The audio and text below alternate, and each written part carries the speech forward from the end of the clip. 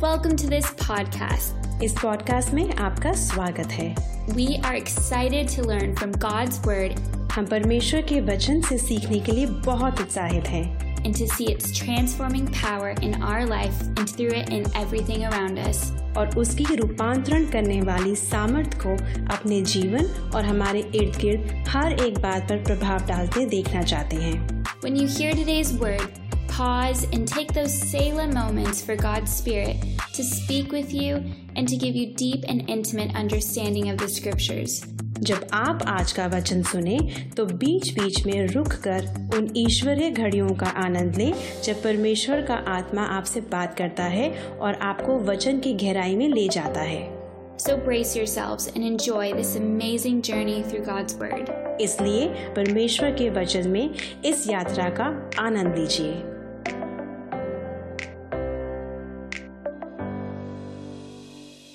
Today we'll be talking about this third part of series faith. आज हम बात करेंगे इस तीसरी शिक्षा की जो कि विश्वास है।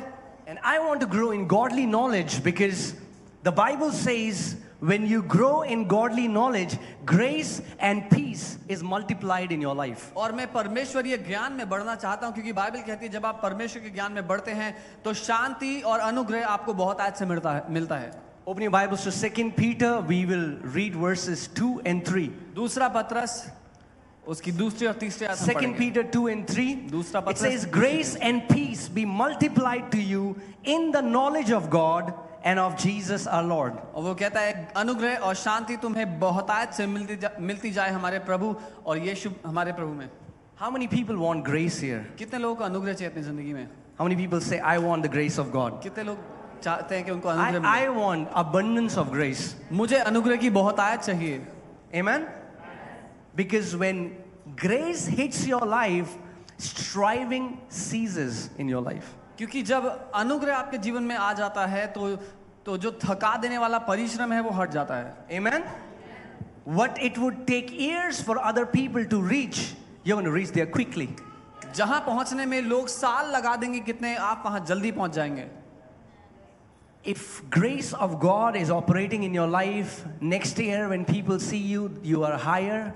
When they see you next year, you are higher. And maybe when they see you on the third year, they cannot even see you because you have gone beyond their sphere of sight. तो जब आप अनुग्रह में जीते हैं लोग आपको देखेंगे, आपका जीवन अगले साल देखेंगे तो वो ऊंचे स्तर पे होगा पिछले साल से, उसके अगले साल देखेंगे तो वो और ऊंचे स्तर पे होगा और जब तीसरे साल देखें तो शायद आपका स्तर इतना ऊंचा हो गया हो कि आपके जीवन को देख ही ना पाए। And the Bible is not saying that you will have little bit of grace and peace. Bible says grace and peace will be multiplied. और बाइबल ये नहीं कहती कि थोड़ा सा अनुग्रह आपको मिलता है, लेकिन बाइबल कहती है कि अनुग्रह और शांति बढ़ती चली जाए तुम्हारे जीवन में। And multiplication is an awesome thing. और बढ़ोतरी बहुत अच्छी बात होती है। When grace multiplies, when peace multiplies, when your finances multiply, when your health multiplies, when every good thing in your life starts multiplying, and that's the will of God for you. जब आपके जीवन में अनुग्रह बढ़ता है, शांति बढ़ती है, स्वास्थ्य बढ़ता है, धन दौलत बढ़ता है, तो हर एक अच्छी चीज परमेश्वर चाहता है आपके जीवन में बढ़े। Come on, how many people want multiplication in this house? कितने लोग चाहते हैं उनके घर में उनके जीवन Say, में Lord, बढ़ोतरी हो? I want multiplication. बोले प्रभु मुझे बढ़ोतरी चाहिए। I want grace and peace to multiply in मुझे my life. अनुग्रह और शांति मेरे जीवन में बढ़ता हुआ चाहिए। Amen? Well, then the Bible gives you the key how to have grace and peace multiplied in your life. तो बाइबल आपको इस बात की चाबी देती है कि कैसे आप अनुग्रह और शांति को बढ़ते अपने जीवन में पा सकते हैं। When you grow in the knowledge of God and of our Lord Jesus Christ. जब आप परमेश्वर के और हमारे प्रभु यीशु के ज्ञान में बढ़ते हैं तब। And I'm not saying in a sense knowledge, when you read a lot of books, I'm talking about the revelation knowledge that is revealed by the Spirit of God. और पढ़ लिख करके जो आप ज्ञान बटोरते हैं मैं उसकी बात नहीं कर रहा हूं, लेकिन मैं प्रकाशन के द्वारा अनुभव और साक्षात्कारों के द्वारा जो परमेश्वर को आप जानते हैं मैं उसकी बात कर रहा हूं। Okay, verse 3. As his divine power has given to us all things that pertain to life and godliness through the knowledge of him who called us by glory and virtue. क्योंकि उसके ईश्वरीय सामर्थ्य ने सब कुछ जो जीवन और भक्ति से संबंध रखता है हमें उसकी पहचान के द्वारा दिया है, जिसने हमें अपनी ही महिमा और सद्गुण के अनुसार बुलाया है। Would you believe what the Bible says? Are you sure? जो बाइबल कहती है क्या आप मानेंगे? Well, then Bible is saying God has already given you all things that pertain to life and godliness. इसीलिए बाइबल कहती है कि परमेश्वर ने आपको वो सारी चीजें दे दी हैं जो आपके जीवन और एक ईश्वरीय जीवन के लिए आपको चाहिए हैं. From God's side, परमेश्वर की तरफ से He has given you उसने आपको दे दिया है all things. See, that's what the सब Bible says. चीजें. How many things? कितनी चीजें दी हैं उसने? How many things? कितनी दी हैं? All things. सारी चीजें दी हैं. Anything that you need from God for this life and for your godly life has already been provided to you. इस जीवन के लिए और ईश्वरीय जीवन के लिए जो कुछ आपको चाहिए वो पहले से ही आपके लिए दे दिया है परमेश्वर ने. How many things? कितनी चीजें? All things. सारी चीजें जो चाहिए. Well then, why don't I have all things? तो मेरे पास है क्यों नहीं वो सारी चीजें फिर? It's not a problem of God not giving, it's a problem of me not receiving. दिक्कत परमेश्वर की नहीं है कि वो नहीं देता, लेकिन दिक्कत मेरी है कि मुझे ग्रहण करना नहीं आता. Because the only way we receive from God is by faith. क्योंकि एक ही तरीका है परमेश्वर से कुछ ग्रहण करने का, वो है विश्वास के द्वारा. So we don't need to cry and scream for God to give you things which He has already given. You need to focus on how can I learn to receive what already belongs to me. सो रोते हुए गिड़गिड़ाते हुए हमें आवश्यकता नहीं कि हम परमेश्वर से कुछ मांगे, लेकिन हमें सीखना है कि जो कुछ परमेश्वर ने हमें पहले से दे दिया वो सब कुछ हम उससे कैसे ग्रहण करें. Amen, church. Guys, I want your attention because this is a very important series. मैं चाहता हूं आप ध्यान दें आप लोग, क्योंकि ये बहुत कीमती शिक्षा है. Because majority of people in church think it's their faith. If I would have more faith, I would have received answers to my prayers. क्योंकि ज्यादातर लोग सोचते हैं अगर मुझे थोड़ा और विश्वास होता तो मेरी प्रार्थना का उत्तर मुझे मिल जाता. Right? How many people have ever thought कितने लोगों ने that ऐसा if I सोचा would कभी have got more faith? कि अगर थोड़ा सा विश्वास और होता ना मेरे पास. And I want to tell you that's not true. लेकिन You मैं आपको don't need more faith. मैं आपको बताना चाहता हूं कि ये सच नहीं है. आपको और विश्वास नहीं चाहिए. We will see it from the Bible. हम वचन से देखेंगे. Amen. Are you ready? Come on, turn to your neighbor and say, neighbor, wake up. पड़ोसी जाग जाओ. Come on, do it again. दोबारा करें. Touch your neighbor. उनको पकड़े, Shake them a little bit. उनको थोड़ा हिला दें. Say, neighbor, पड़ोसी it's time to wake up. उठने का टाइम हो गया है. It's time to wake up because the church of Lord Jesus Christ is about to rule and reign in every area of life. उठ जागने का time हो गया है, क्योंकि यीशु मसीह की कलीसिया जीवन के हर एक क्षेत्र में राज्य और प्रभुता करेगी. Amen. Can you imagine? आप कल्पना कर I सकते go to हैं. any college. मैं किसी कॉलेज गया I say, okay, what is the fees to do engineering? और मैंने कहा इंजीनियरिंग करने की क्या फी है यहाँ पे. They say it's 4 lakh.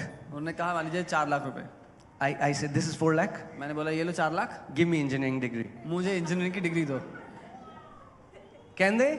क्या दे सकते हैं? Can they give me engineering degree? दे सकते हैं? No, they cannot. नहीं दे सकते हैं. Because क्योंकि even though I have given the money, मैंने पैसा तो दे दिया, it's not just about money. सिर्फ पैसे की बात नहीं है. I have to go through a training. मुझे एक प्रशिक्षण लेना जरूरी है. So many people go to men of God and think, I will sow seed, lay hands on me, and what you have, I will have. That does not happen. बहुत से लोग परमेश्वर के लोगों के पास जाते हैं, उनको कुछ देते हैं आर्थिक रूप से और कहते हैं कि अपना हाथ मुझ पे रखो ताकि जो कुछ आपके पास है मुझे मिल जाए, पर ऐसा नहीं होता. I believe in impartation.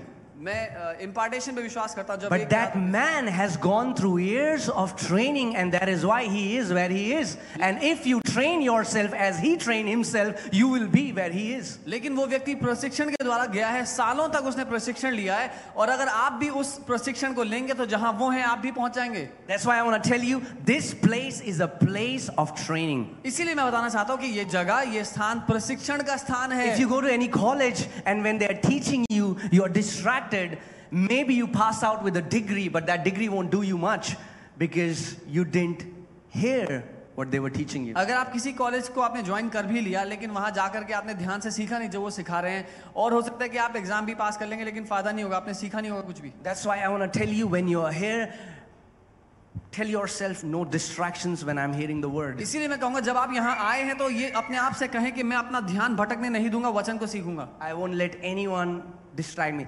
The person next to you says, oh, look at my WhatsApp. Shh. Keep your WhatsApp to yourself. I am here to hear the word of God. आपके बगल वाले को WhatsApp में कुछ अच्छा दिखाना हो तो उसको बोले अपना WhatsApp अपने पास रखो, मुझे वचन सीखने दो. I give you full permission. If they keep pestering you, give them a slap. मैं आपको पूरी आजादी देता हूँ, अगर कोई पका दे तो लगा दो. Let me hear the word of God. मुझे वचन सीखने दो. Okay? Because we think some people have so much faith and I have no faith. क्योंकि हम ऐसा सोचते हैं कुछ लोगों के पास बहुत ज्यादा विश्वास है, हमारे पास इतना विश्वास नहीं है. That's not true. पर ये सच Let's go to the Bible. Let's see. Book of Romans chapter 12. We'll read from verses 3. When you're there, say, I've got it. रोमी 12 उसका 3 जब पहुंच जाए तो बोले मुझे मिल गया.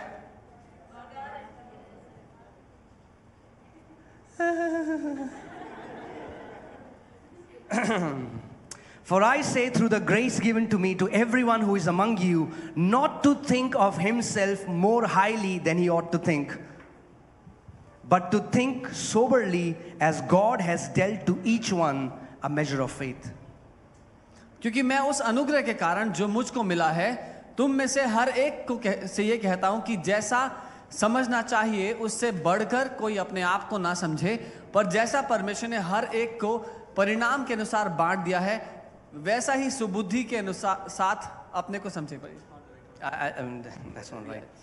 In the original translation, it says, God has given every man the measure of faith. It's the same measure that God gave to everyone. मूल भाषा में ऐसा लिखा है कि परमेश्वर ने हर एक को एक माप दिया है विश्वास का. वो एक ही माप है जो सबको बांटा गया है, सबको बराबरी से दिया गया है. It's not like somebody got more faith and somebody got less faith. ऐसा नहीं है किसी को ज्यादा नाप दिया किसी को कम नाप दे दिया. When you got born again, जब आपने नया जन्म पाया God came to dwell in your spirit in the form of a seed. परमेश्वर आपकी आत्मा में एक बीज के रूप में रहने के लिए आया. Right?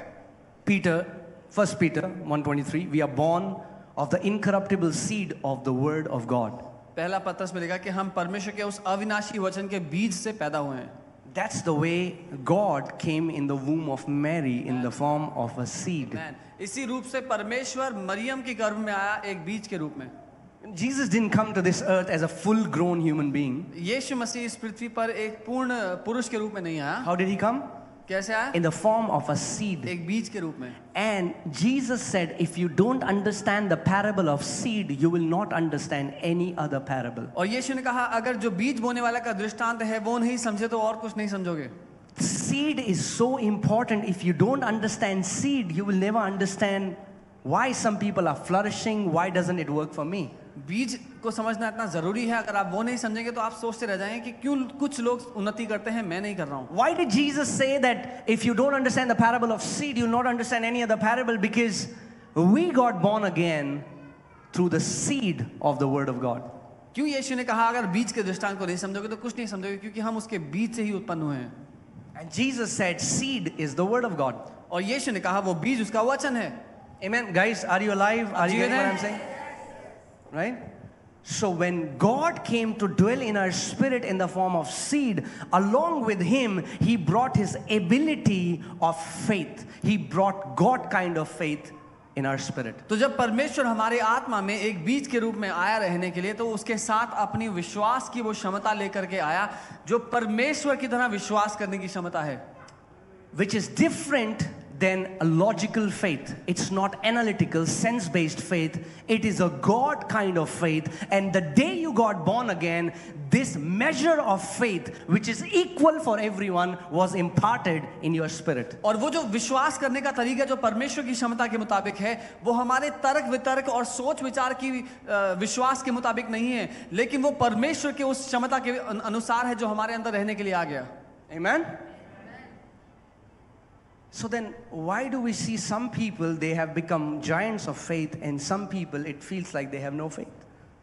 और क्यों ऐसा होता है कि हम कुछ लोग को देखते हैं तो वो अपने विश्वास में बहुत महान है लेकिन कुछ लोग बच्चे हैं अपने विश्वास में. I'll give you an example. मैं एक उदाहरण देता हूँ. For example, there are two people, मान लीजिए दो लोग हैं and they are given an apple seed. और दोनों को सेब का बीज दिया गया. Okay? ठीक है. After 10 years, you meet both of them. 10 साल बाद आप दोनों से मिलते हैं. The first person पहले व्यक्ति के now pass has 10 apple trees. पहले व्यक्ति के पास 10 सेब के पेड़ हैं. Enjoying the apples. सेब मजे ले रहा है सेब के वो. The next person दूसरा व्यक्ति still has that seed. अभी भी उसके पास वही एक बीज है. When you asked him, जब आपने उससे पूछा what happened? क्या हुआ, He said, brother, what would one seed do और वो बोलता है भाई एक बीज से क्या होगा, I need more seed. मुझे और बीज चाहिए। Does he need more seed? क्या उसको और बीज चाहिए? No. नहीं, He didn't use the seed that was given to him. जो बीज उसको दिया गया उसने उसका इस्तेमाल नहीं किया। You don't need more faith. You need to use the measure that is given to you. And when you use that measure, it is going to grow and become mature and multiply. आपको और विश्वास की आवश्यकता नहीं है, लेकिन जिस नाप से आपको जो नाप का विश्वास दिया गया है उसका इस्तेमाल करने की आवश्यकता है, क्योंकि जब आप इस्तेमाल करेंगे तो वो बढ़ता चला जाएगा। So you don't need more faith. आपको और विश्वास नहीं चाहिए, You need to put into practice or exercise the faith that you have. लेकिन जो विश्वास आपको दिया गया है उसको इस्तेमाल करके उसको बढ़ाने की आवश्यकता है। Amen? And that's what so many people didn't understand. और यही है जो बहुत से लोग नहीं समझते। You don't need more faith, you need to develop the faith that you have. आपको और विश्वास नहीं चाहिए, लेकिन वो विश्वास जो आपके पास है उसको बढ़ाना है। But how can you develop something if you don't know you already have it? लेकिन कैसे आप किसी बात को बड़ा कर सकते हैं जो आपको पता है कि आपके पास है ही नहीं? So if you are born again in the family of God, each one of you has faith. इसीलिए जान लीजिए, जब आपने परमेश्वर के परिवार में जन्म लिया है तो आप में से हर एक के पास विश्वास है। And you don't have analytical, logical, sense-based faith. You have God kind of faith. वो तर्क वितर्क हमारे दिमाग के अनुसार वो किए जाने वाला विश्वास नहीं, लेकिन वो परमेश्वर के अनुसार किए जाने वाला विश्वास है। Come on, turn to your neighbor, look into their eyes and tell them you have God kind of faith. अपने पड़ोसी से कहें आपके पास परमेश्वर जैसा विश्वास है। You have it.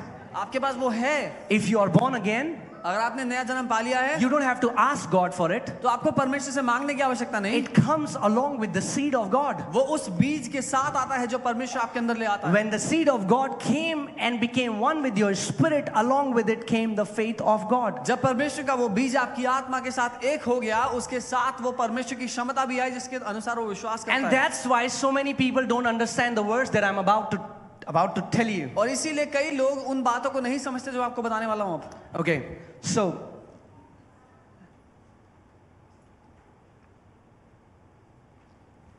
Luke 17:5-6, the verse that we read. लूका 17:5 और 6 जो हमने पढ़ा था पहले। And the apostles said to the Lord, increase our faith. और प्रेरितों ने प्रभु से कहा कि हमारे विश्वास को बढ़ा। And they would be thinking that Jesus would say, go on a 40-day fast. और वो सोच के आए थे कि यीशु मसीह बोलेंगे 40 दिन उपवास करो, Or start giving more, or start reading the Bible more.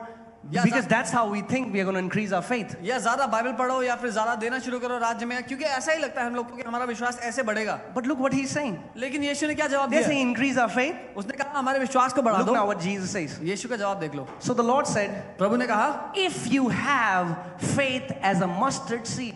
अगर तुम्हारे पास राई के दाने जितना विश्वास भी है तो। And the church has been so confused by that verse because they think Jesus is saying we need little bit of faith, but even though I have little bit of faith, it doesn't do anything for me. और कलीसिया इस आयत से इतना परेशान रही है क्योंकि वो कहते हैं, यीशु कह रहे हैं थोड़ा सा विश्वास भी है तो। Here, Jesus is not talking about the quantity of faith, he's talking about the quality of faith. यहाँ पर यीशु उस विश्वास की मात्रा की बात नहीं कर रहा, लेकिन उसकी ऊंचाई की बात कर रहा है। Jesus here is not saying if you have little bit of faith, he's saying if you have God kind of faith. वो ये नहीं कह रहा अगर तुम्हारे पास थोड़ा सा भी विश्वास है तो, वो कह रहा अगर तुम्हारे पास परमेश्वर जैसा विश्वास है तो। If you have faith as a mustard seed, I want you to underline that in your Bibles, mustard seed. मैं चाहता हूं इस बात को आप अंडरलाइन कर लें। We'll come back to this verse. राई के दाने जितना विश्वास भी है तो। We'll come back to this verse. Open your Bibles to Matthew 13:31. हम इस आयत पे वापस आएंगे, अपनी बाइबल को मत्ती 13 पे खोलिए 31। Jesus told them, if you have faith like the mustard seed. उन्होंने कहा अगर तुम्हारे पास राई के दाने जैसा विश्वास है तो। Now see what Matthew 13:31 says. लेकिन मत्ती 13 क्या बोलता है आगे देखिए। Another parable he put forth to them saying, the kingdom of heaven is like a mustard seed. और उसने कहा कि स्वर्ग का राज्य जो है वो एक राई के दाने की तरह है। He is speaking in a parable. He is speaking in a language symbolic. He is speaking in a language. He's not telling them if you have seed so small as a mustard seed. He's saying if you have faith of the kingdom of God, if you have God kind of faith. और वो पहेलियों में उनसे बात कर रहा है, दृष्टांतों में उनसे बात कर रहा है और चिन्हों के द्वारा दिखा रहा है कि वो ये नहीं कह रहा अगर राई के दाने जैसा छोटा विश्वास है, वो कह रहा है कि स्वर्ग का राज्य जो राई के दाने के समान है, अगर तुम्हारे अंदर स्वर्ग के राज्य जैसा विश्वास है तो। Guys, are you getting what I'm saying? He's not talking about the quantity of faith. वो उसकी मात्रा की बात नहीं कर रहा है। He's not saying even if you have, then why did Jesus rebuke disciples and call them, "O you of little faith"? Didn't you say, Jesus, if we have little faith? तो That's फिर- not what he's saying. तो फिर यीशु ने क्यों चेलों को डांट के बोला कि अल्प विश्वासी या कम विश्वास वालों, क्योंकि यीशु खुद ही तो बोल रहा है कि अगर तुम्हारे पास थोड़ा विश्वास भी है तो। He is talking about a different set of faith which came as a mustard seed in your spirit. लेकिन वो एक अलग श्रेणी के विश्वास की बात कर रहा है जो बीज के रूप में आपके प्राण में आया। Okay, we'll go back to the same हम verse. वापस आएंगे। Luke 17:15-6. लूका 17:5 और 6। So the disciples are saying, increase our faith. तो चेले कहते हैं हमारे विश्वास को बढ़ा दो, Because disciples also think the way we think that we don't have enough faith. क्योंकि चेले भी वैसे सोचते हैं जैसे हम सोचते हैं कि हमारे पास उतना विश्वास नहीं है। And Jesus is telling them it's not a problem of you not having faith. You are not using the God kind of faith that you have. और यीशु उनको वो दिखाना चाहता है कि दिक्कत ये नहीं कि तुम्हारे पास विश्वास नहीं है, लेकिन जो परमेश्वर के जैसा विश्वास तुम्हारे पास है तुम उसका इस्तेमाल नहीं कर रहे। Amen? All right, verse 6. 6 आयत। So the Lord said, if you have faith as a mustard seed, you can say to this mulberry tree. और प्रभु ने उत्तर दिया, अगर तुम्हारे पास राई के दाने जितना विश्वास हो तो तुम इस तूत के पेड़ को बोलो। Okay, hear carefully. ध्यान से सुनिएगा। Increase our faith, हमारे विश्वास को बढ़ा दे। you shall say. उसने और वो कह रहा है कि अगर तुम कहोगे तो।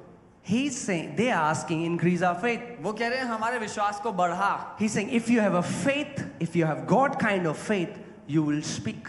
और यीशु का जवाब है, अगर तुम्हारे पास परमेश्वर जैसा विश्वास है तो तुम बोलोगे। Are you getting what I'm saying? आप समझ रहे हैं मैं क्या कह रहा हूँ? The God kind of faith is released through your words. परमेश्वर का जैसा जो विश्वास है वो आपके मुंह के वचनों के द्वारा खुलता है। He's there teaching them how they can mature it, how they can develop it. वो वहां उनको सिखा रहा है कैसे वो उस विश्वास को परिपक्व कर सकते हैं। They are asking, increase our faith. He's saying, you shall say. वो कह रहे हैं कि हमारे विश्वास को बढ़ा दे, और वो कह रहा है कि तुम्हें कहना है। So God is telling you, even if you have God kind of faith and you don't open your mouth and you don't release the word of faith from your mouth, nothing is going to happen. तो वो सिखाना चाहता है कि अगर तुम्हारे पास परमेश्वर का विश्वास है भी और उसके बावजूद अगर तुम अपने मुंह को खोल करके विश्वास से बातें नहीं कहोगे तो कुछ नहीं होगा। That's why what you speak from your mouth is so important. Stop blaming God for the wrong words you have been speaking against your own life. इसीलिए बहुत जरूरी है कि अपने मुंह से आप अपने जीवन के लिए क्या कहते हो, आप परमेश्वर पे दोष लगाना बंद कीजिए उन गलत बातों के लिए जो आप अपने ऊपर बोलते आए हैं। Are you getting church? God kind of faith is released through words. परमेश्वर जैसा विश्वास हमारे मुंह के शब्दों के द्वारा कारगर होता है या काम में आता है। He has sent his words and healed our diseases. Jesus cast out devils by the word. Jesus healed the sick by his words. God created the universe by his words. Whatever God speaks comes to pass because God kind of faith is activated when you speak it.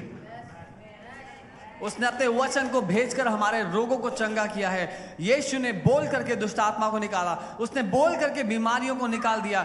परमेश्वर जैसा जो विश्वास है वो बोल करके काम में लाया जाता है। Amen? If you are not speaking, अगर आप बोलेंगे नहीं, you are not putting or exercising the God kind of faith that you already have in your spirit. तो अपने विश्वास को आप काम में नहीं ला रहे जो आपके पास पहले से है विश्वास। And if you are not developing the faith that you have, it will grow as a seed. I mean, like, it will remain like that. और वो विश्वास अगर आप उसको इस्तेमाल नहीं करेंगे जो परमेश्वर का विश्वास आपके अंदर है तो वो बीज के जैसा रह जाएगा। Imagine Jesus, when I read that, I was like, Jesus, what? They are asking you to increase their faith. You are telling them, if you will speak to this mountain. Does not make sense. और मैं यीशु से पूछ रहा था, प्रभु आप ऐसा क्यों कह रहे हो? वो कह रहे हैं कि हमारे विश्वास को बढ़ा, और आप कह रहे हो अगर तुम कहोगे तो। You know, when you came to this world as a baby, आपको पता है जब आप इस दुनिया में एक बच्चे के रूप में आए थे, how many people came to this world? I mean, like among you, and you had no brain. No brain. Anybody? आप में से कितने लोग खाली माला लेके आते ऊपर का? And then you fast and prayed, oh God, I don't have any brain. Please give me brain. And then an angel came and gave you a brain. और फिर आप प्रार्थना करते कि प्रभु मेरे पास ऊपर कुछ नहीं है तो कुछ दे दो, तो स्वर्गदूत आ गया भेजा। Anyone? कोई ऐसा था? No, you all had brain. नहीं, सबके पास दिमाग था। But then you began to develop it. लेकिन फिर आपने शुरू किया उस दिमाग को इस्तेमाल करना। You went to school. आप You प्रशिक्षण went लिया, under a training. आपने एक You प्रशिक्षण लिया, started to learn how सीखना to शुरू किया। develop that brain. In the same way, when you go under a training in the kingdom of God, you learn to develop how you can develop your faith. और आपने प्रशिक्षण लेकर के सीखा कैसे उस दिमाग को इस्तेमाल करना है। वैसे ही राज्य में जब आप प्रशिक्षण लेंगे तो आप सीख पाएंगे कैसे उस विश्वास को इस्तेमाल करना है जो आपके अंदर है परमेश्वर जैसा। So one thing, let's settle it forever. इस बात को हम हमेशा के लिए साबित कर लेते हैं। And I'm saying, not everyone has faith. Only those people who are born of God, they have God kind of faith. और मैं ये नहीं कह रहा हूँ कि हर एक के पास, लेकिन जिन लोगों ने परमेश्वर से जन्म लिया है उनके पास परमेश्वर जैसा विश्वास So है। if you are here and you are not born again, I'll tell you, get born again. तो अगर आप यहाँ हैं और आपका प्रभु यीशु नहीं है तो मैं कहूँगा आप नया जन्म पा लीजिए। The यीशु day को you ग्रहण get कर born again, God comes in your spirit to dwell in your spirit in the form of seed, and then Bible says Christ starts growing in our spirit. लीजिए। जिस दिन आप नया जन्म पाते हैं परमेश्वर आपकी आत्मा में एक बीज के रूप में आता है और बाइबल कहती है मसीह हम में बढ़ने लगता है। Amen? Guys, are you alive? क्या आप जीवित हैं? See, I always say, for God to create anything, He has to speak. और मैं हमेशा कहता हूँ कि परमेश्वर को अगर कुछ भी बनाना है ना उसके लिए उसको पहले बोलना पड़ेगा। God doesn't do it. It does not happen. ऐसे नहीं होता कि वो बिना बोले करे। Because words are the only thing that release God kind of faith. क्योंकि वचन ही वो एकमात्र तरीका है परमेश्वर के उस विश्वास को काम में लाने का। And if you think that you won't say it, God has to say it, but if you won't have to say it and things will change in your life, forget it. और अगर आपको लगता है कि आपको बोलने की आवश्यकता नहीं, परमेश्वर आपकी जगह बोलेगा और उसकी वजह से चीजें बदलेंगी, तो भूल जाएं, कभी नहीं बदलेंगी। Amen? So what did we learn? तो क्या सीखा हमने? Every person has the measure of faith. हर एक व्यक्ति के पास वो माप है जिसके अनुसार सबको विश्वास दिया गया The है। people you think their faith is great, it's because they developed their faith and you did not. वो लोग जो आपको लगता है कि विश्वास में महान है वो इसीलिए क्योंकि उन्होंने अपने विश्वास पे कसरत की, उसको बढ़ाया, उसको प्रशिक्षित किया।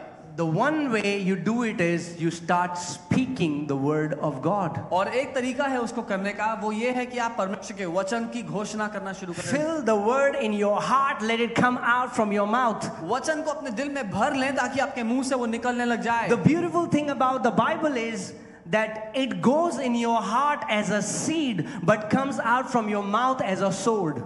लेकिन वचन की सुंदर बात यह है कि वो आपके दिल में एक बीज के रूप में जाएगा, लेकिन जब आपके मुंह से निकलेगा तो एक दो धारी तलवार की तरह निकलेगा। And your prayers and my emotional prayers can work, cannot work.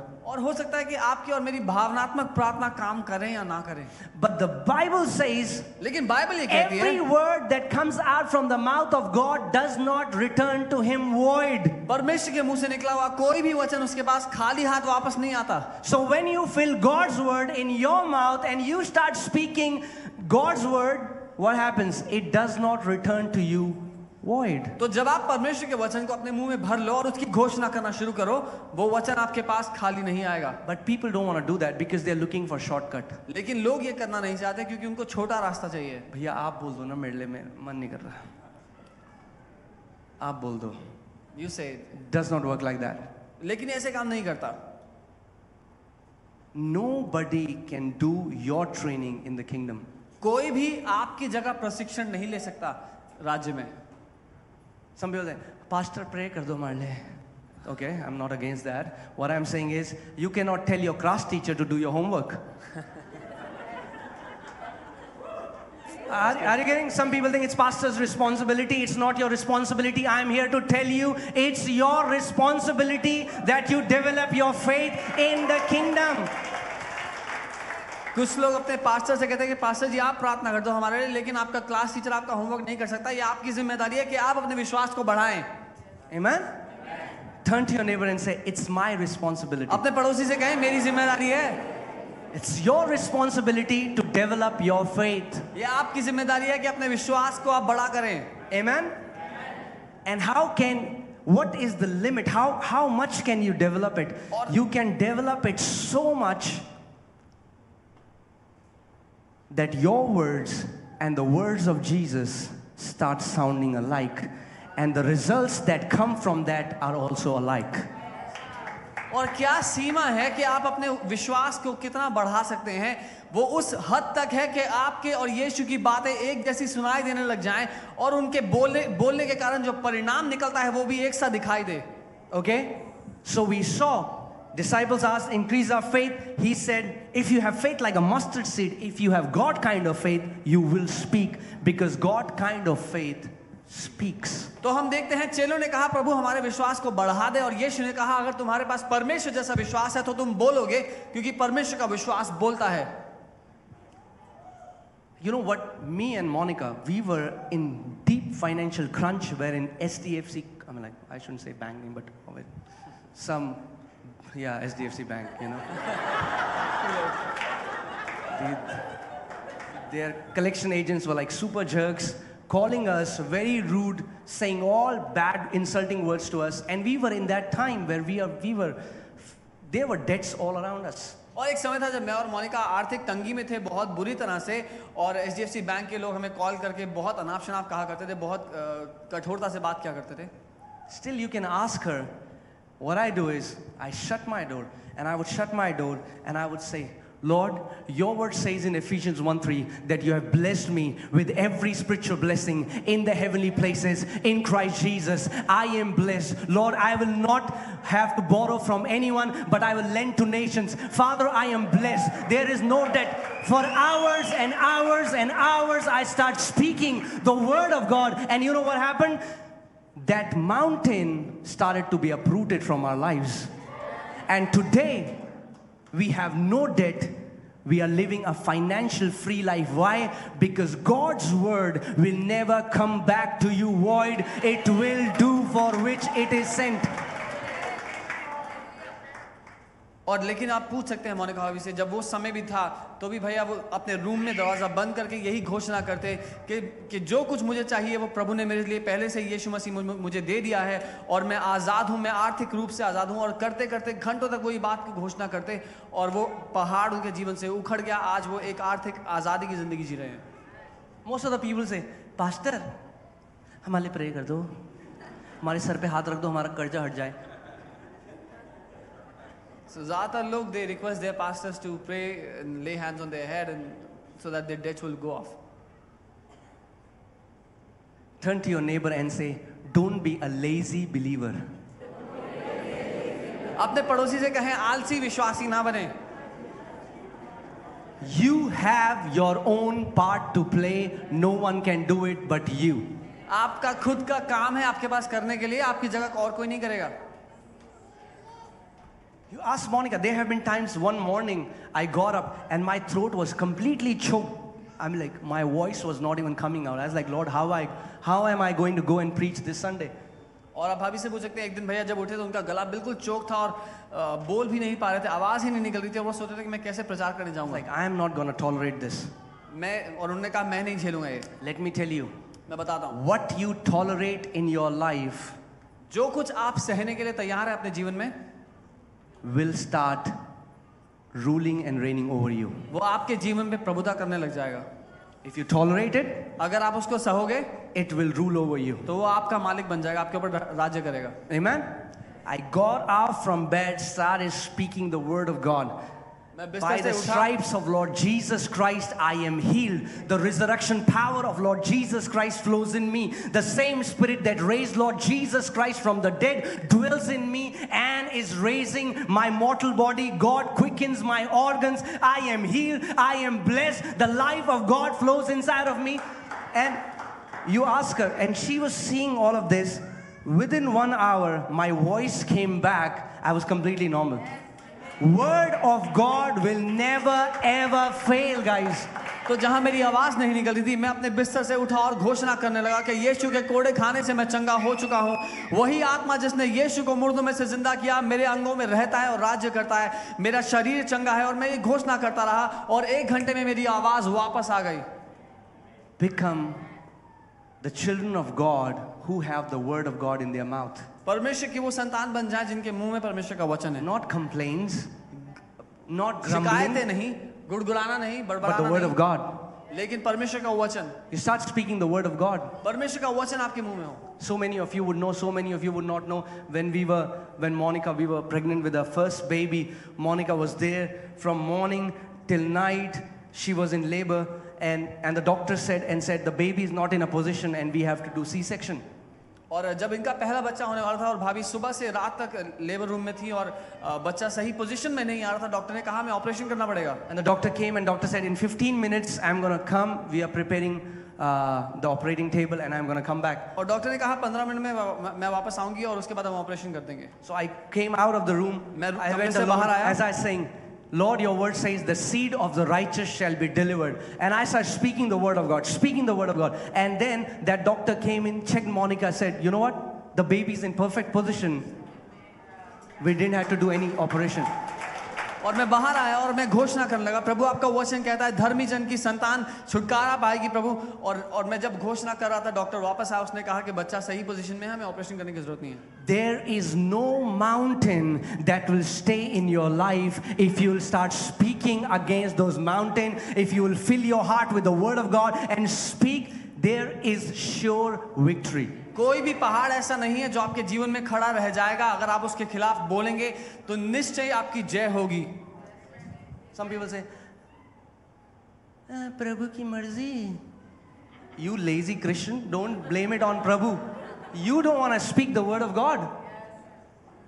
जो लोग कहते हैं प्रभु की मर्जी है, वो लोग असल में आलसी हैं जो खुद बोलना नहीं चाहते, अब विश्वास का इस्तेमाल करना नहीं चाहते, इसलिए परमेश्वर पे थोप देते हैं। Not you, you guys are awesome. आप लोग अच्छे हैं, आपकी बात नहीं कर रहा। You are awesome. आप लोग अच्छे हैं। I'm talking about other lazy people. मैं दूसरे आलसी लोगों की बात कर रहा हूँ। You need to fill your heart with the word of God. जरूरत है कि अपना दिल आप परमेश्वर के वचन से भर लें। Okay, again, I want you to revise so that no. मैं चाहता हूँ आप याद करें हमने All of you have faith. आप सबके पास विश्वास है। Never say I don't have any faith. ये कभी ना कहीं मेरे पास विश्वास Because नहीं that's a है, lie. क्योंकि वो झूठ है। Let God be true and every man a liar that speaks against the word of God. परमेश्वर सच्चा ठहरे और हर मनुष्य जो परमेश्वर के वचन के विरोध में बोलता है वो झूठा ठहरे। If God says you have the measure of faith, that means you have the measure of जब faith. परमेश्वर ने कह दिया कि तुम्हारे पास विश्वास है तो विश्वास है। Amen? Some have developed it, some have not developed it, but praise God, I believe that every person in this church is going to develop their faith, and we are going to see impossibilities bow down before our feet. कुछ लोगों ने अपने विश्वास को प्रशिक्षण के द्वारा बड़ा किया है, सयाना किया है, लेकिन कुछ लोगों ने नहीं किया है। लेकिन मैं ये घोषणा करता हूँ कि इस कलीसिया का हर एक व्यक्ति अपने विश्वास में परिपक्व हो जाए और हम महान बातों को अपने बीच में होते हुए देखें। Amen. Mark chapter 11 verses 22 to 23. मरकुस 11 उसका 22 और 23। So Jesus answered and said to them, have faith of God. Come on, यहाँ पे लिखा है have faith in God, but the real translation is have the faith of God. और यीशु ने उनसे कहा, जो मूल भाषा है उसमें लिखा है कि परमेश्वर का विश्वास रखो। You know why? Guys, look at me, don't get distracted. यहाँ Please. देखिए, इधर उधर ना देखिए। So the disciples, they have marveled because Jesus spoke to that fig tree, cursed it, and it dried up next day when they saw it. और चेले हैरान हो गए क्योंकि यीशु ने अंजीर के पेड़ को आदेश दिया कि सूख जा, और वो सूख गया अगले दिन। And Jesus is trying to tell them, hey, you can do what I have और done. यीशु उनसे कह रहा है कि तुम भी कर सकते हो जो मैं कर रहा हूँ। Does not the Bible say, Jesus said, if you believe in me, you will do what I have done and even greater works than these. क्या यीशु ने नहीं कहा अगर तुम मुझ पे विश्वास करोगे तो जो मैंने किया उससे बढ़कर काम करोगे? So when they ask Jesus, hey, how have you done it? Like they marvel, and Jesus is telling them the secret is have the faith of God. और जब उन्होंने देखा कि यीशु के बोलने से अंजीर का पेड़ सूख गया, वो हैरान थे और उससे पूछते कि आपने कैसे किया, तो यीशु ने जवाब दिया कि परमेश्वर का विश्वास रखो। How do you get the faith of God? परमेश्वर का वो विश्वास कैसे है? But how if a person has to get it, how would he get it? किसी को अगर वो चाहिए विश्वास, परमेश्वर का विश्वास, तो कैसे मिलेगा? What? No. Speaking. Guys, don't get. अगर किसी में परमेश्वर का विश्वास नहीं है और उसको वो चाहिए, तो वो कैसे मिलेगा? Born again. नया जन्म You पाना। have to be born from God to have the faith of God. आपको परमेश्वर से जन्म लेना जरूरी है कि परमेश्वर का विश्वास आपके अंदर हो। Faith of God is God's DNA. It can only come when you are born of God. परमेश्वर का विश्वास उसकी बनावट है जिसके मुताबिक परमेश्वर है, कि आप उस बनावट के मुताबिक जीने लग जाएं। Amen? And how do you get born again? How do you get born of God? When you believe Jesus is the Lord. When you believe that Jesus is the truth, is the way, not our way, not one of the truth, but He is the way, the truth, and the life, and there is no other way to the Father. When you receive Him like that, your spirit gets born from above. तो कैसे आप नया जन्म पाते हैं? जब आप जान लेते हैं कि यीशु ही आपके जीवन का प्रभु है। ये नहीं कि वो बहुत सारों में से एक रास्ता है, लेकिन जब आपको ये पता होता है कि वो ही एकमात्र रास्ता है, वही एकमात्र सत्य है, तब आप परमेश्वर की ओर से जन्म लेते हैं। Amen? So Jesus is telling them, hey, if you are marveling what I have done, I want to tell you, you can do what I have done. तो यीशु उनसे कहता है चेलों से कि अगर हैरान हो मैंने ये क्या कर दिया, तो मैं बताता हूँ कि तुम भी कर सकते हो जो मैंने But किया। He's telling them that the foundation of it is you need to have the faith of God. पर वो उनको बता रहा है कि इस बात की नींव ये है कि पहले तुम्हारे पास परमेश्वर का विश्वास हो। Amen? And after you have the faith of God, और now जब- let's go to second step. और पहला कदम, जब परमेश्वर का विश्वास तुम्हारे पास है, अब दूसरे कदम पे चलते हैं। Next verse. अगली आयत। For assuredly I say to you, whoever says to this mountain, when you have the faith of God, the next step is you start speaking to your mountains. क्योंकि निश्चय मैं तुमसे कहता हूं कि जो कोई भी इस पहाड़ से कहेगा, जिसके पास भी परमेश्वर का विश्वास है, वो कहेगा। So there is saying in this verse, इस आयत में कहना whoever लिखा है, says, be removed and be cast into the sea, and does not doubt in his heart. So I want you to focus on these two things, saying and believing in heart. ये दो बातें हैं जिसमें मैं चाहूंगा कि आप ध्यान दें जो यहाँ लिखी हैं। पहला है बोलना और दूसरा है मन में विश्वास करना। Jesus saying, just speaking is not enough. You also have to believe in your heart that whatever you say will come to pass, and it will happen exactly as you believe. और यीशु कहते हैं केवल कहना ही काफी नहीं, लेकिन अपने दिल में इस बात को जानना जरूरी है कि जो कुछ मैं कह रहा हूँ वो हो जाएगा, और वो निश्चय हो जाता है। Guys, are we learning? Should I continue? Are you sure? Okay. So Jesus is sharing a principle here. तो यीशु यहाँ पे एक सिद्धांत सिखा रहे हैं अपने How चेलों को। God kind of faith works. कैसे परमेश्वर का विश्वास इस्तेमाल किया जाता है। And today I want to tell you how to develop God kind of faith. और आज मैं सिखाना चाहता हूँ वो परमेश्वर का जो विश्वास है उसको सयाना कैसे करें, बढ़ाएं कैसे अपने जीवन में। So if you are praying, God increase my faith, give me more faith, you are not getting any answer to that prayer. तो अगर आप परमेश्वर से प्रार्थना करें प्रभु मुझे और विश्वास दे, उसका कोई उत्तर नहीं मिलेगा। Because He will say, I've already given it to you. क्योंकि वो कहेगा मैंने पहले से तुझे विश्वास दे दिया है। And not only to you, but every person who is born again, I have given the measure of faith. और केवल आप ही को नहीं, जिस किसी ने नया जन्म पाया है उसे वो माप दे दिया गया है विश्वास का। Okay, I want you to open your Bibles to Romans chapter 10 verses 10. मैं चाहता हूँ रोमी 10 उसके 10 पे अपनी बाइबल आप खोल लें। When you're there, say amen. जब पहुंच जाए तो आमीन बोले। You know what? God kind of faith speaks. That's the problem. Right? परमेश्वर जैसा विश्वास बात करता है। What? Guys, what is the problem in the church? I mean, like, why can't you people speak? दिक्कत क्या है कलीसिया में? हम लोग बोल क्यों नहीं सकते? Why can't you speak? हम लोग बोलते क्यों नहीं? Huh? God kind of faith speaks. परमेश्वर जैसा विश्वास बात करता है। Amen? Oh, hallelujah. People got up from their sleep. For with the heart one believes unto righteousness, and with the mouth confession is made unto salvation. क्योंकि दिल से धार्मिकता के लिए विश्वास किया जाता है और मुंह से उद्धार के लिए अंगीकार किया Now जाता I है। know this is a favorite scripture to preach and evangelize, and people think that this scripture is all about going to heaven.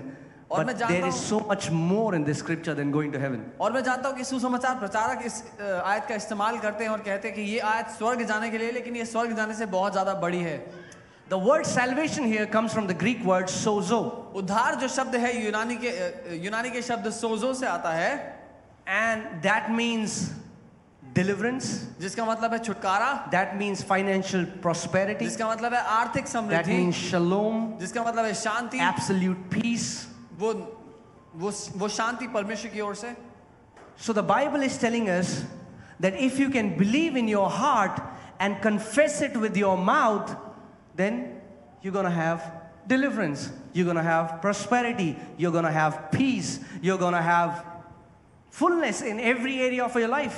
So Bible ये कह रही है अगर आप परमेश्वर पे विश्वास करेंगे अपने दिल से और मुंह से अंगीकार करेंगे तो आपके पास जो आपको चाहिए, वो छुटकारा, वो समृद्धि, वो शांति, जो कुछ अपने जीवन में भरपूरी चाहिए वो होगी। But majority of people think लेकिन ज्यादातर लोग सोचते हैं it's just coming and getting prayed for that will change my life. ये केवल आके प्रार्थना कराना है जिससे मेरी जिंदगी बदलेगी। And some people लेकिन कुछ have लोग- got so much prayer and hand laid on their head that there are no more hair on their head. और कुछ लोगों ने इतना हाथ रखे प्रार्थना करा ली कि उनके सारे बाल झड़ चुके हैं। Pastor, any person come, जो कोई भी आए उससे प्रार्थना करा ली। and then what happens? और फिर क्या होता है? Nothing. कुछ नहीं फर्क पड़ता।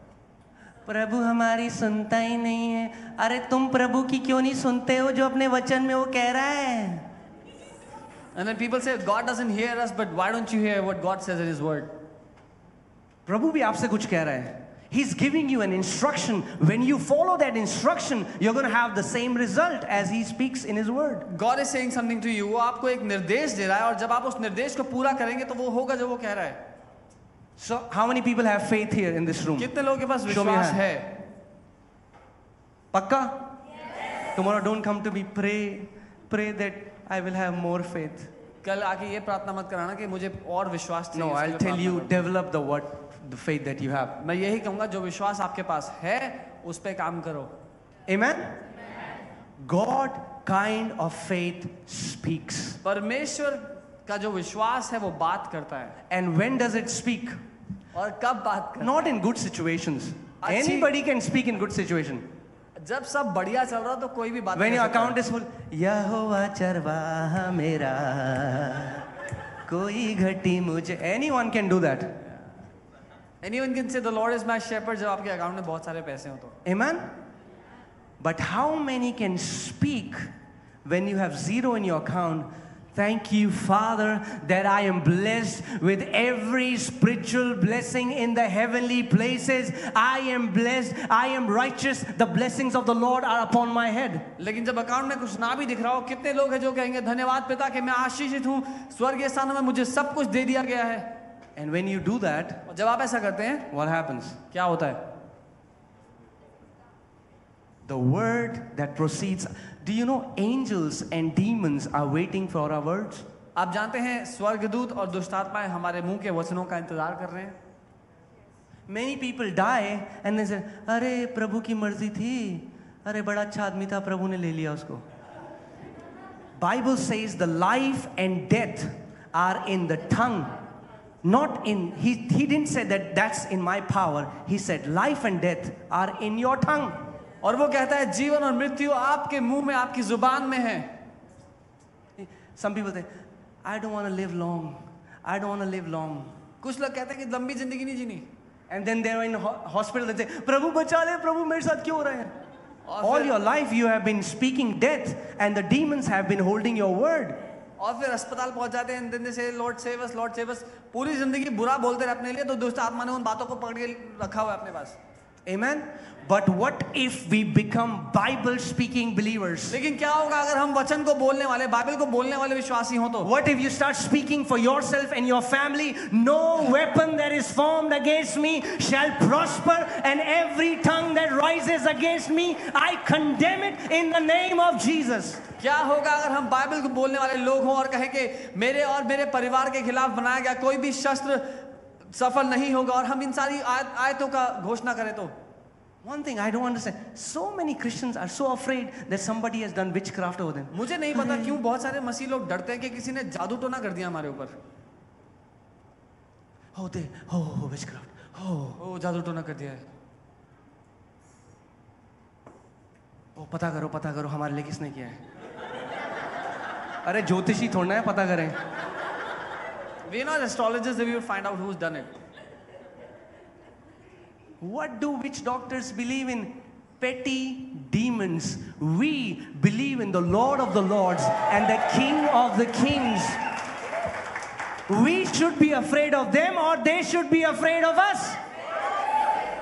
जादू टोना करने वाले इन टुच्चे दुष्ट आत्माओं के नाम से जादू टोना करते हैं, तो हमें उनसे डरना चाहिए कि उनको हमसे डरना चाहिए? हम जो राजाओं के राजा परमेश्वर की सेवा करते हैं।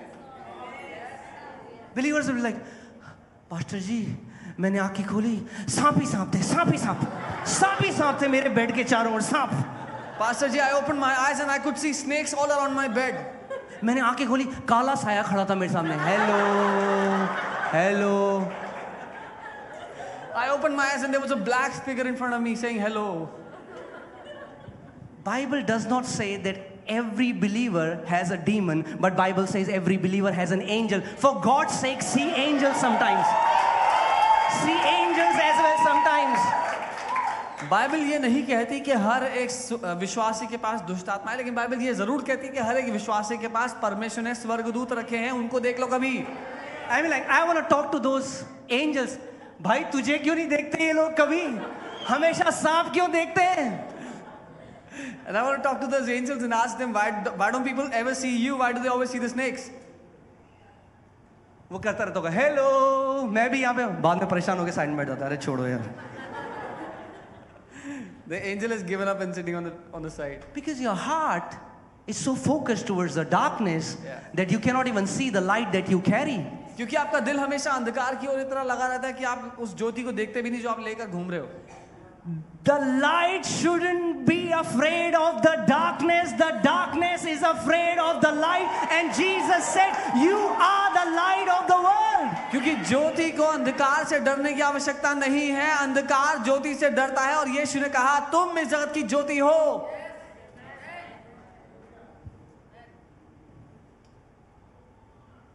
One time there was a witch doctor. एक बार एक जादू टोना करने वाला व्यक्ति था, and he told me, उसने मुझसे कहा, he said, तुझे नहीं पता अगर मैं तेरे ऊपर चढ़ जाऊंगा ना, I was like, तेरे को नहीं पता अगर मैं तेरे ऊपर चढ़ जाऊंगा तो क्या होगा? Amen? So he was threatening. Just because we don't wear fancy clothes doesn't mean we don't carry the power of God inside us. The Bible says we carry the Spirit of God inside of us. We are not ordinary people, church. We are God containers on this earth. अगर हम दिखाने के लिए वैसे कपड़े नहीं पहनते, इसका ये मतलब नहीं कि हम परमेश्वर को लेकर नहीं चलते। हम परमेश्वर के वो बर्तन हैं इस पृथ्वी पे जो लेकर चलते हैं उसको। Amen?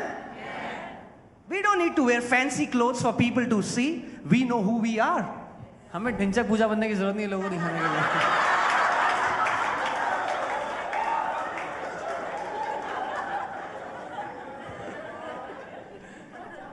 Are you guys getting what I'm saying? That's the most weird thing I've seen. Light is afraid of darkness. और सबसे बुरी बात ये है जब मैं देखता हूँ कि ज्योति अंधकार से डरती है। The Bible says when Joshua had to take the people in Jericho, and here Israelites are afraid and they didn't know, there inside the fortified cities, these people were afraid of them. और Bible बताती है जब यरीको लेकर जाना था यहोशू को, इजरायलियों को, तो इजरायली लोग डर रहे थे उनसे, लेकिन वो नहीं जानते थे कि बड़ी दीवारें बना करके जिन शहरों में लोग बसे हुए थे वो लोग थरथरा रहे थे इजरायलियों के कारण। Many times the demon that you're afraid of, the reality is that demon is afraid of the light that you carry. और कितनी बार आप जिस दुष्ट आत्मा से डर रहे हो, असल में वो दुष्ट आत्मा आपसे डर रही होती है क्योंकि वो जानती है जिस ज्योति को आप लेकर चलते हैं उसको। It's time the church realizes who she is. जरूरी है कि कलीसिया जान ले कि वो कौन है। Amen? I was born in a small town, call it a village, call it a town.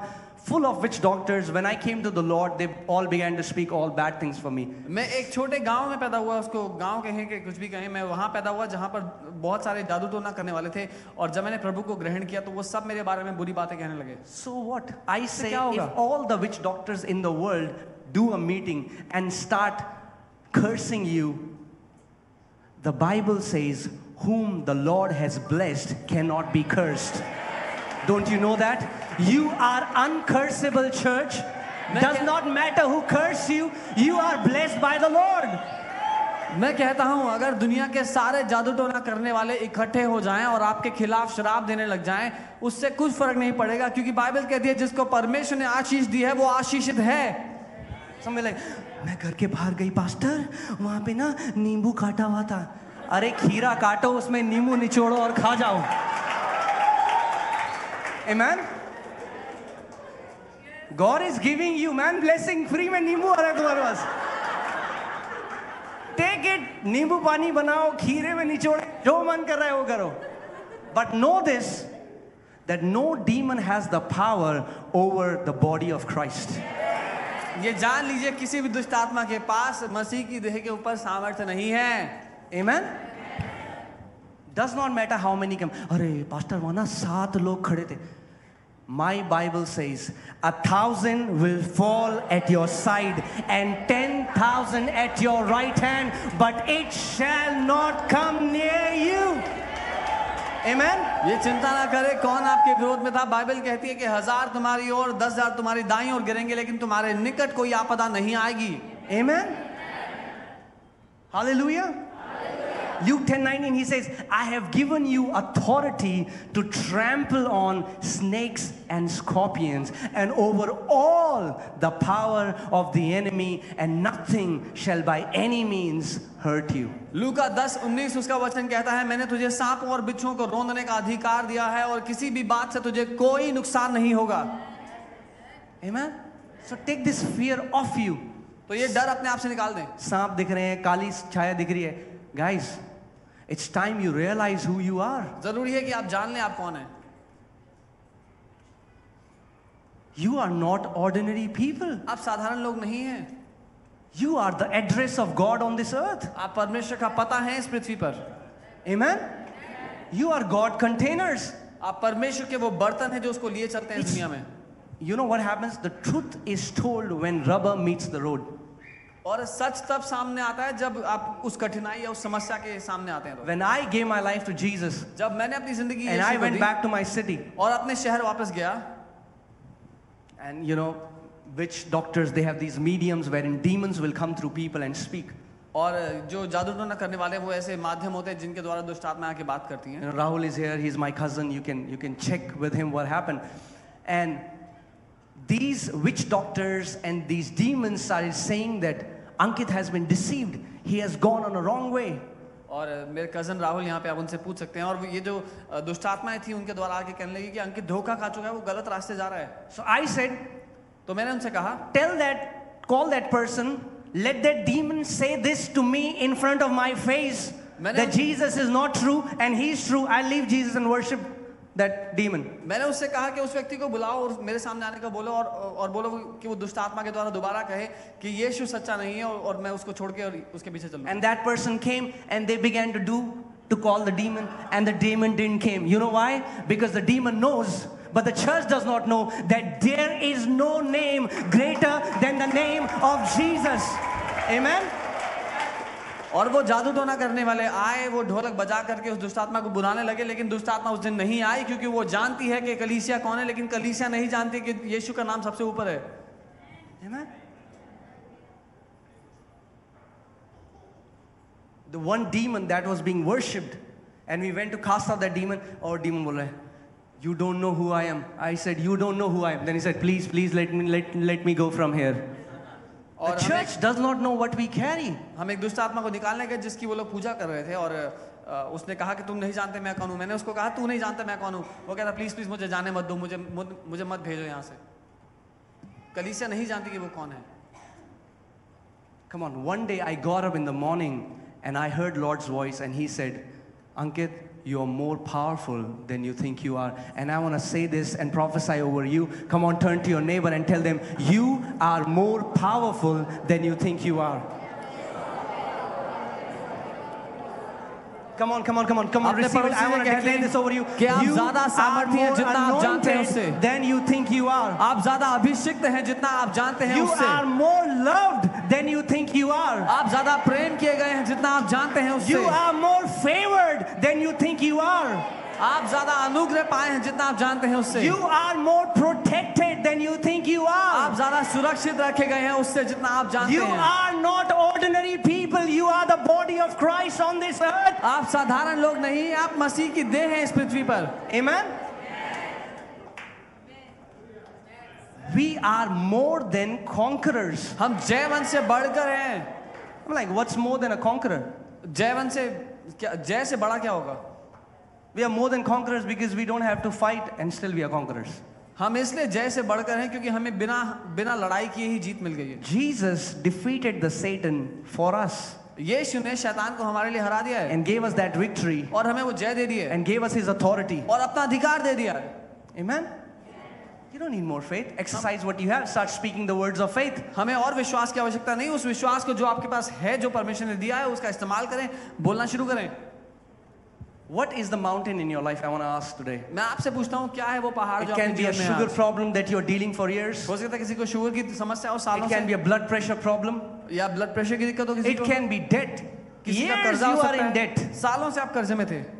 But as long as you are okay with it, it is going to stay. लेकिन जब तक आप कहेंगे कि हाँ चलता है मेरी जिंदगी में ये, वो दिक्कत बनी रहेगी। But until you make that decision that either me or this thing stays in my life, I am not gonna tolerate this thing anymore in the name of Jesus. लेकिन जब तक आप ये नहीं कहते या तो मैं रहूंगा या ये चीज रहेगी मेरी जिंदगी में, मैं इसको और नहीं झेलने वाला, And वो I'm नहीं रह gonna पाएंगे। speak the word of God, and I know that the word of God cannot return to me void. और मैं परमेश्वर के वचन को बोलूंगा और मैं जानता हूं कि परमेश्वर का वचन मेरे पास खाली हाथ वापस नहीं आएगा। It's not my word, it's God's word. ये मेरा वचन नहीं, परमेश्वर का वचन है। Amen. God's word. Say God's word बोले परमेश्वर का in वचन my mouth मेरे मुंह के द्वारा, releases God's authority.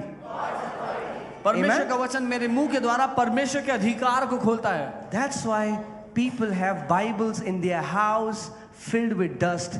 They don't understand what privilege we have that we can fill our hearts with the word of God. इसीलिए लोगों के घर में बाइबल मिट्टी से ढकी हुई है, क्योंकि वो जानते नहीं क्या सौभाग्य है हमारे पास परमेश्वर का वचन होना। Read it, उसको पढ़ें, meditate it, उस पर मनन करें, fill your heart with it. अपने दिल में भर लें। And Bible says out of the abundance of heart mouth speaks. When the word will start overflowing in your heart, it will start coming out from your mouth. और Bible कहती है दिल की बहुतायत से हमारे मुंह के वचन निकलते हैं। जब वो वचन आपके दिल में भरा होगा, आपके मुंह से परमेश्वर का वचन निकलेगा। Amen? All right. So Jesus said, from heart one believes unto righteousness, and from the mouth confession is made unto salvation. तो यीशु ने कहा दिल से एक व्यक्ति विश्वास करता है धार्मिकता के लिए और मुंह से अंगीकार करता है उद्धार के लिए।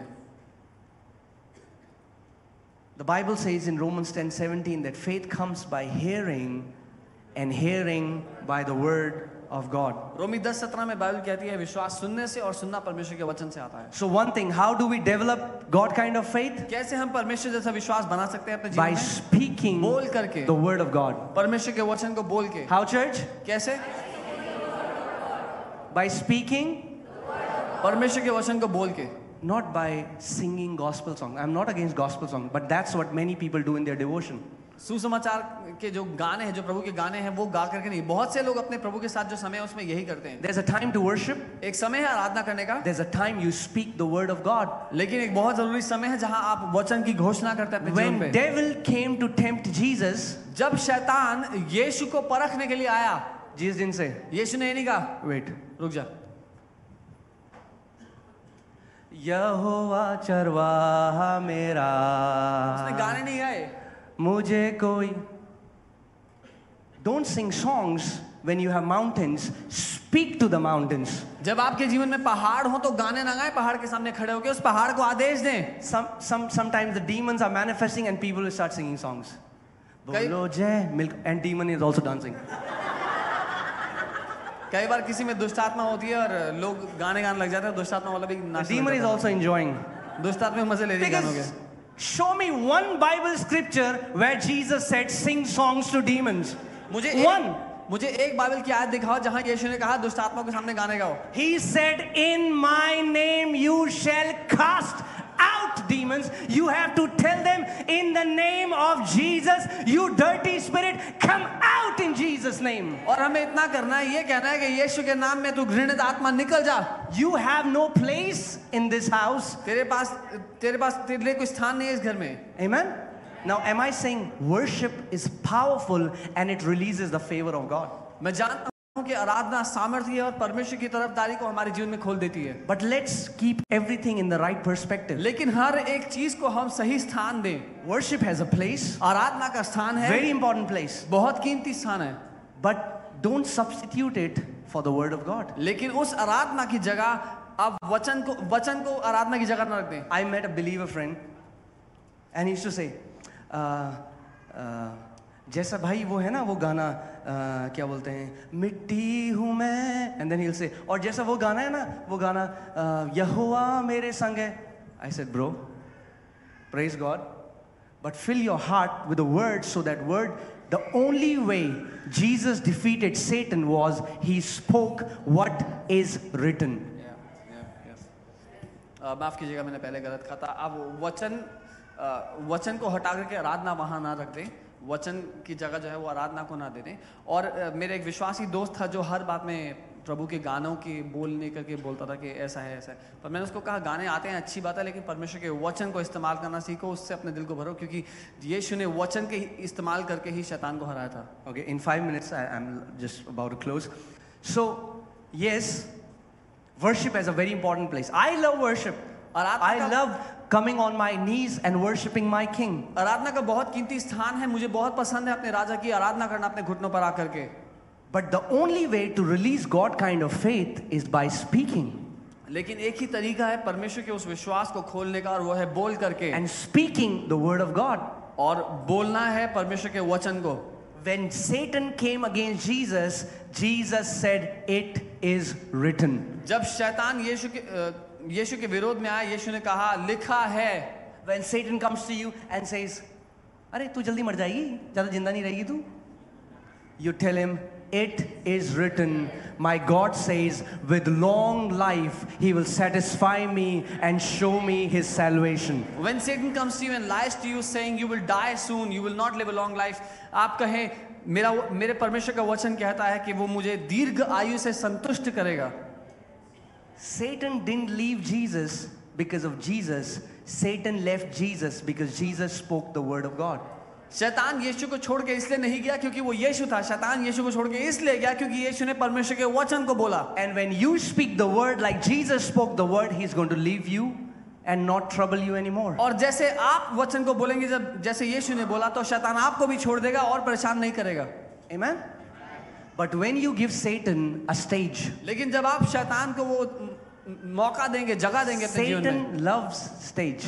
शैतान को बहुत पसंद है जब आप उसको ध्यान दें, अपना उसको मौका दें। When you give him stage, जब आप उसको वो ध्यान देंगे, I'm telling you, he'll become your best friend and come to visit you every day. वो आपका सबसे अच्छा दोस्त बनकर हर दिन मिलने आएगा। Amen. Some people talk about Satan all the time. कुछ लोग हमेशा शैतान की बात करते रहते हैं। शैतान शैतान शैतान शैतान शैतान शैतान शैतान शैतान। You start speaking the word of God and he will flee away from you. आप परमेश्वर के वचन को बोलना शुरू करें, वो आपसे भाग जाएगा दूर। Amen.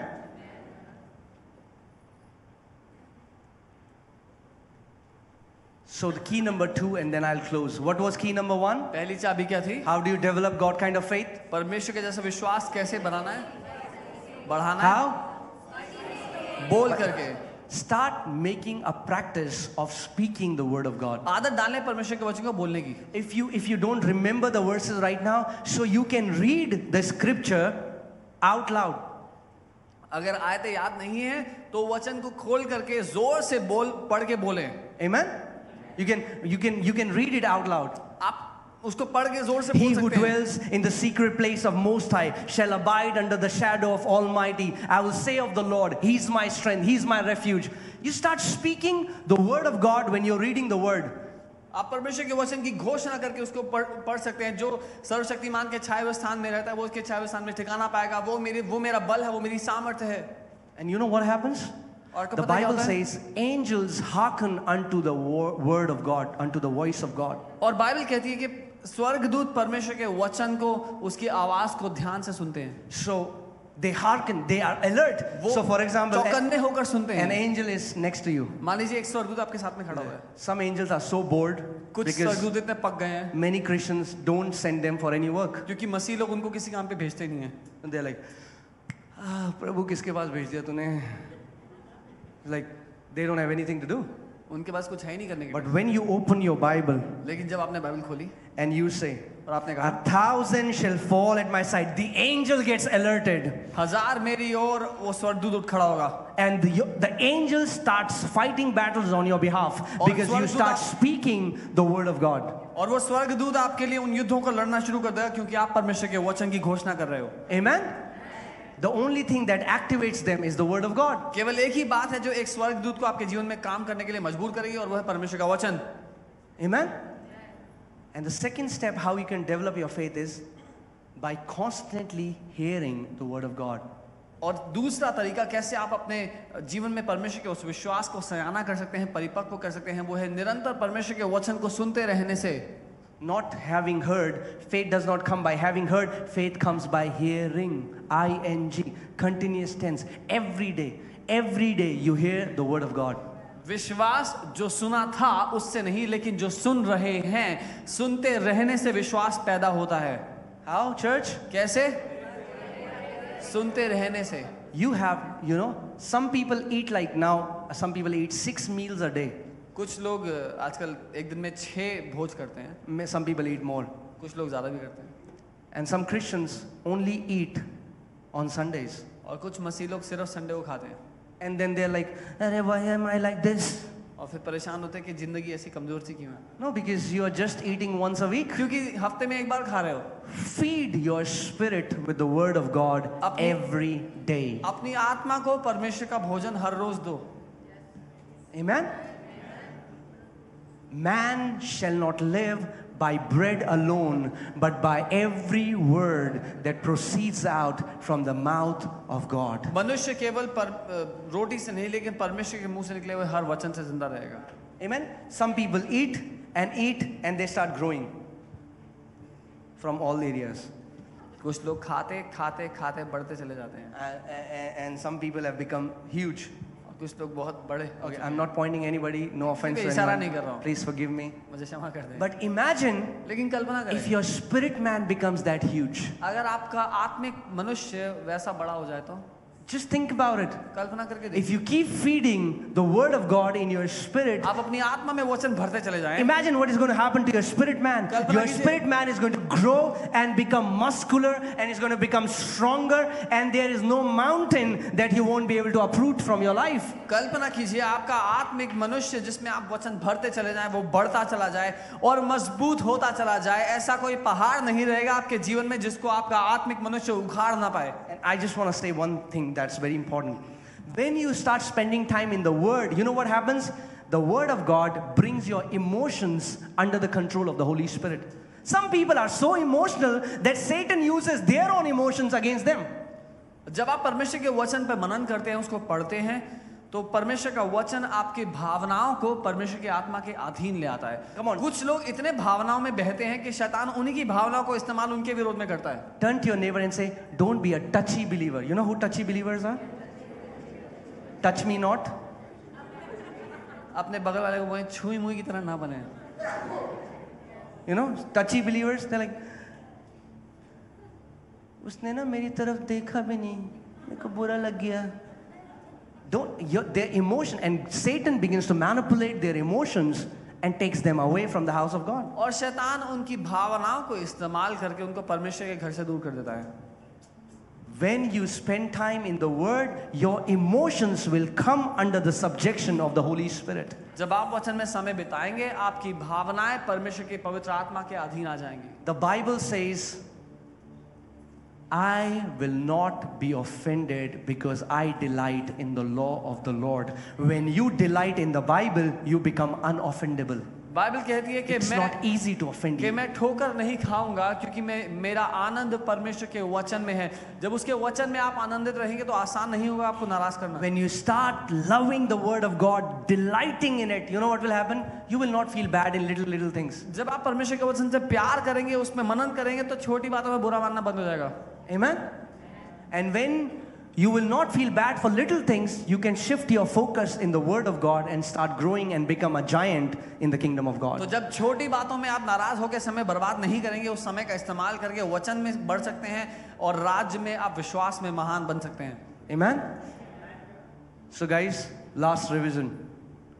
इसलिए We all आखिरी revision, have the measure of faith. हम Nobody can say, I don't have faith. हम सब के पास विश्वास का वही स्तर, वही मापदंड है। कोई ये नहीं कह सकता मेरे पास विश्वास We नहीं है। have to develop that faith. How do we develop it? हमें उस विश्वास को परिपक्व सयाना करना है। कैसे करना है? By speaking बोल करके, the word of God. वचन को बोल करके। Amen. Second thing, दूसरा, by hearing. सुनते रहने से So what वचन happens को। when you hear it?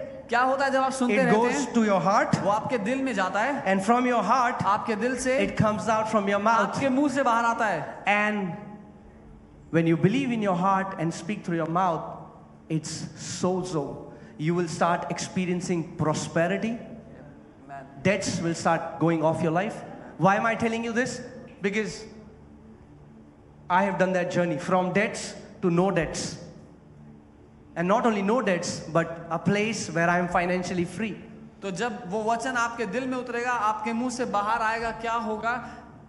दिल में विश्वास करने और मुंह से अंगीकार करने से आप परमेश्वर के उस सोजों का अनुभव लेंगे और आपके जीवन में हर एक तरह की आशीष होगी, आर्थिक सफलता होगी, उन्नति होगी और उस कर्जों से, अगर किसी के जीवन में कर्जा है तो उस कर्जे से बाहर आ जाएंगे। God kind of faith speaks, church. परमेश्वर जैसा विश्वास बोलता है कलीसिया। Shut yourself in a room. अपने आप को एक कमरे में बंद कर लें। Take the distractions away. Keep your phone, switch it off.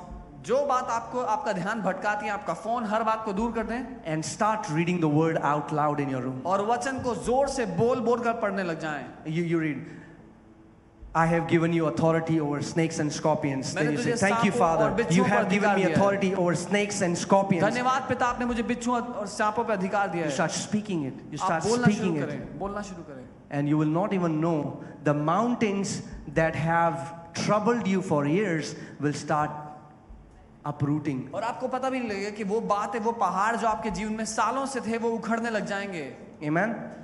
And I feel the Lord today wants to deliver those people who are so afraid of demons in this place. और मैं जानता हूँ प्रभु आज उन लोगों को आजाद करना चाहता है जो लोग यहाँ पे हैं और If बहुत you have been डरते हैं afraid, दुष्ट आत्माओं से। I was such a wimpy person. I mean, like, if you would ask my sister, my mother, I was super afraid of darkness. अगर आप मेरी मम्मी या मेरी बहन से पूछेंगे, मुझे बहुत डर लगता था अंधेरे से।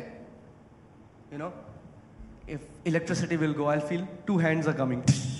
अगर लाइट चली जाती मुझे लगता 2 हाथ आके मेरा गला पकड़ रहे हैं। You know, I would be like, oh man, I cannot stay in darkness. मैं बहुत डरता था, अंधेरे में बैठ ही नहीं सकता था। And then I got born again.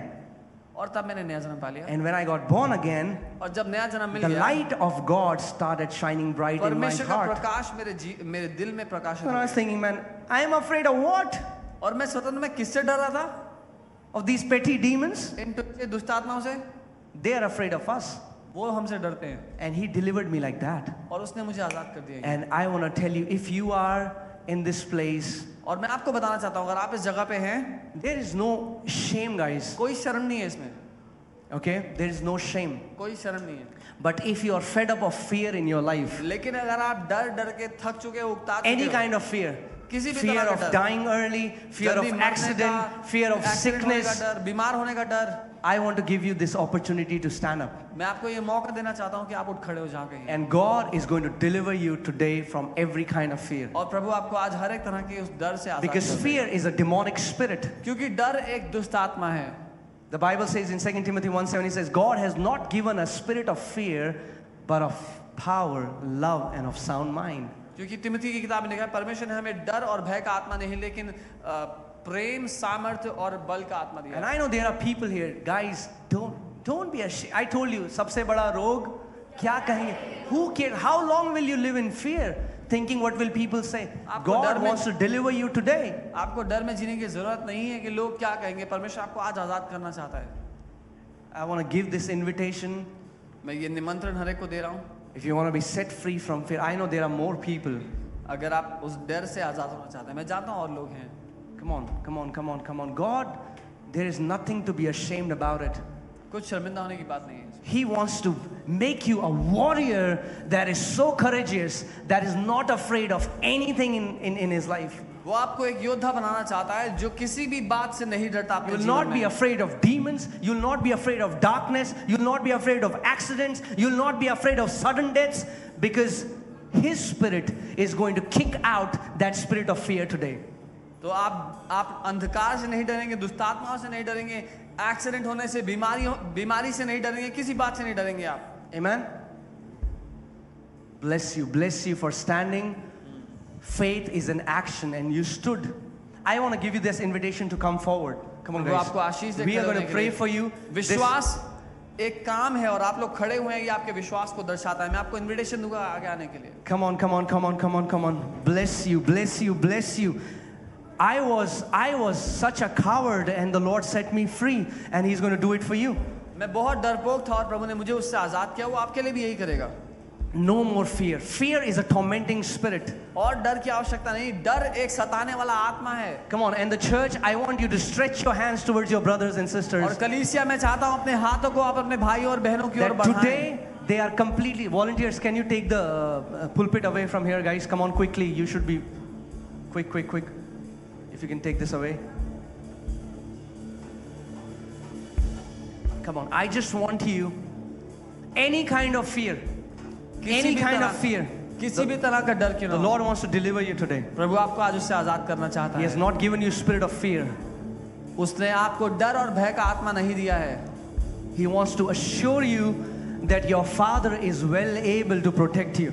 वो आपको इस बात में निश्चिंत करना चाहता है कि आपका पिता आपको सुरक्षित रखने में अच्छी तरह सक्षम है. The Bible says, "He who dwells in the secret place of Most High shall abide under the shadow of Almighty." और बाइबल कहती है वो जो सर्वशक्तिमान के छाए हुए स्थान में बना रहेगा उसके छाए में ठिकाना पाएगा. Come on, now I'll not be speaking to you, I'll be speaking to that spirit of fear. और अब मैं आपसे नहीं लेकिन मैं उस डर की आत्मा से बोलूंगा. In the name of Jesus, यीशु के नाम I में take authority over these demons of fear.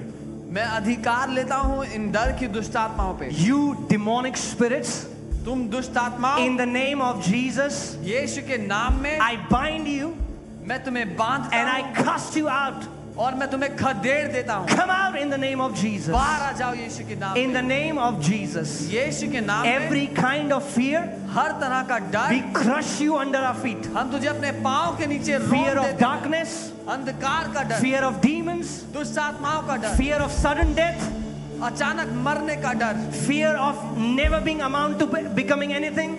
कभी कुछ भला कुछ बड़ा ना बनने का डर. In the name of Jesus, यीशु के नाम में we crush that spirit of fear. हम तुझे नाश कर देते हैं. And we डर say, की spirit of आत्मा. fear, come out in Jesus' name. हर तरह का वो डर की आत्मा Come out बाहर in the आए. name of her Jesus. तरह के डर की आत्मा निकल In the जाए. mighty name of Jesus. यीशु के महान No नाम more में. fear. और डर नहीं. Thank you, Father, you're delivering these people, Lord. धन्यवाद पिता आप In the आजाद name कर of रहे हैं लोगों को. Jesus. यीशु के नाम In the में. name of Jesus. यीशु के नाम In the में. name of Jesus. Thank you, Lord यीशु के नाम Jesus. में. Be free. आजाद हो Free. जाओ. Be आजाद हो free. जाओ. No more fear. आजाद हो No जाओ. more और डर fear. नहीं. No more आजाद हो fear. जाओ. No more fear in the name of और डर Jesus. नहीं यीशु के In नाम the में. name of Jesus. यीशु के No नाम में. more fear. Thank you, Lord Jesus. और डर नहीं. You fear, come out in the name of Jesus. In the name of Jesus. Thank you, Father. Yeshu No के more नाम में. fear. और No डर more नहीं. fear. और No डर more नहीं. fear, Lord. Shalom, Father. Shalom, shalom, shalom. No more fear. No more fear. No more fear. Shalom, shalom, shalom of God. Your peace, Lord. Your peace, Lord. Your peace. No more fear. No more fear. I break the power of fear. I break it in Jesus' name. Let her go, Satan. Let her go now. You demonic spirits, come out in the name of Jesus. In the name of Jesus. Yes. Let her go. Let her go. Let her go. Let her go. No more torment. Yeshu No के more नाम में torment. जाने दो. No और more सताना torment नहीं in है. the name of Jesus. और सताना नहीं है. No more torment in the name of और Jesus. सताना नहीं है. Come on, people from the supernatural school, I want you to come forward and lay your hands and come on, start praying for people. Come on, come on, come school on. से जो लोग हैं मैं चाहता हूँ आप Thank आगे you, आओ और Lord प्रार्थना करना Jesus. शुरू Come on, करें। come on, come on. Father, complete deliverance. पूर्ण आजादी, पूर्ण छुटकारा Shalom, Prabhu. shalom. All the lies Shanti. that Satan has spoken to you, I break it in the name of Jesus. Break it in the name of Jesus. God sees you as a warrior. Prabhu He आपको एक sees you योद्धा as के a रूप में warrior. देखता है। वो आपको एक Sees you योद्धा as a देखता है। warrior. Sees you as a warrior. वो आपको एक योद्धा Yes, देखता yes. है। He's saying, arise, my daughter. Arise, my daughter. Arise. और वो कहता है मेरी बेटी उठ खड़ी हो। I have given you my sword. मैंने तुझे अपनी तलवार दी है। Come on, come on, come on. Take up that sword and cut the head of every giant that उस stands तलवार against को you. उठा और उस- Cut the head of every giant. Thank अपने you. दुश्मन का सर कलम कर Thank you, उससे। Lord. Complete deliverance, Father. Complete पूर्ण deliverance. आजादी, Complete deliverance. No more fear. पूर्ण Lord. आजादी और No डर more नहीं, fear. और डर नहीं, No more fear. और No डर more नहीं, fear. और डर No नहीं, more fear. और Thank you, डर Father. नहीं। Come on, I want you to pray to Jesus right now. मैं चाहता हूँ इस समय यीशु से प्रार्थना करें। Come on, pray to Jesus right now.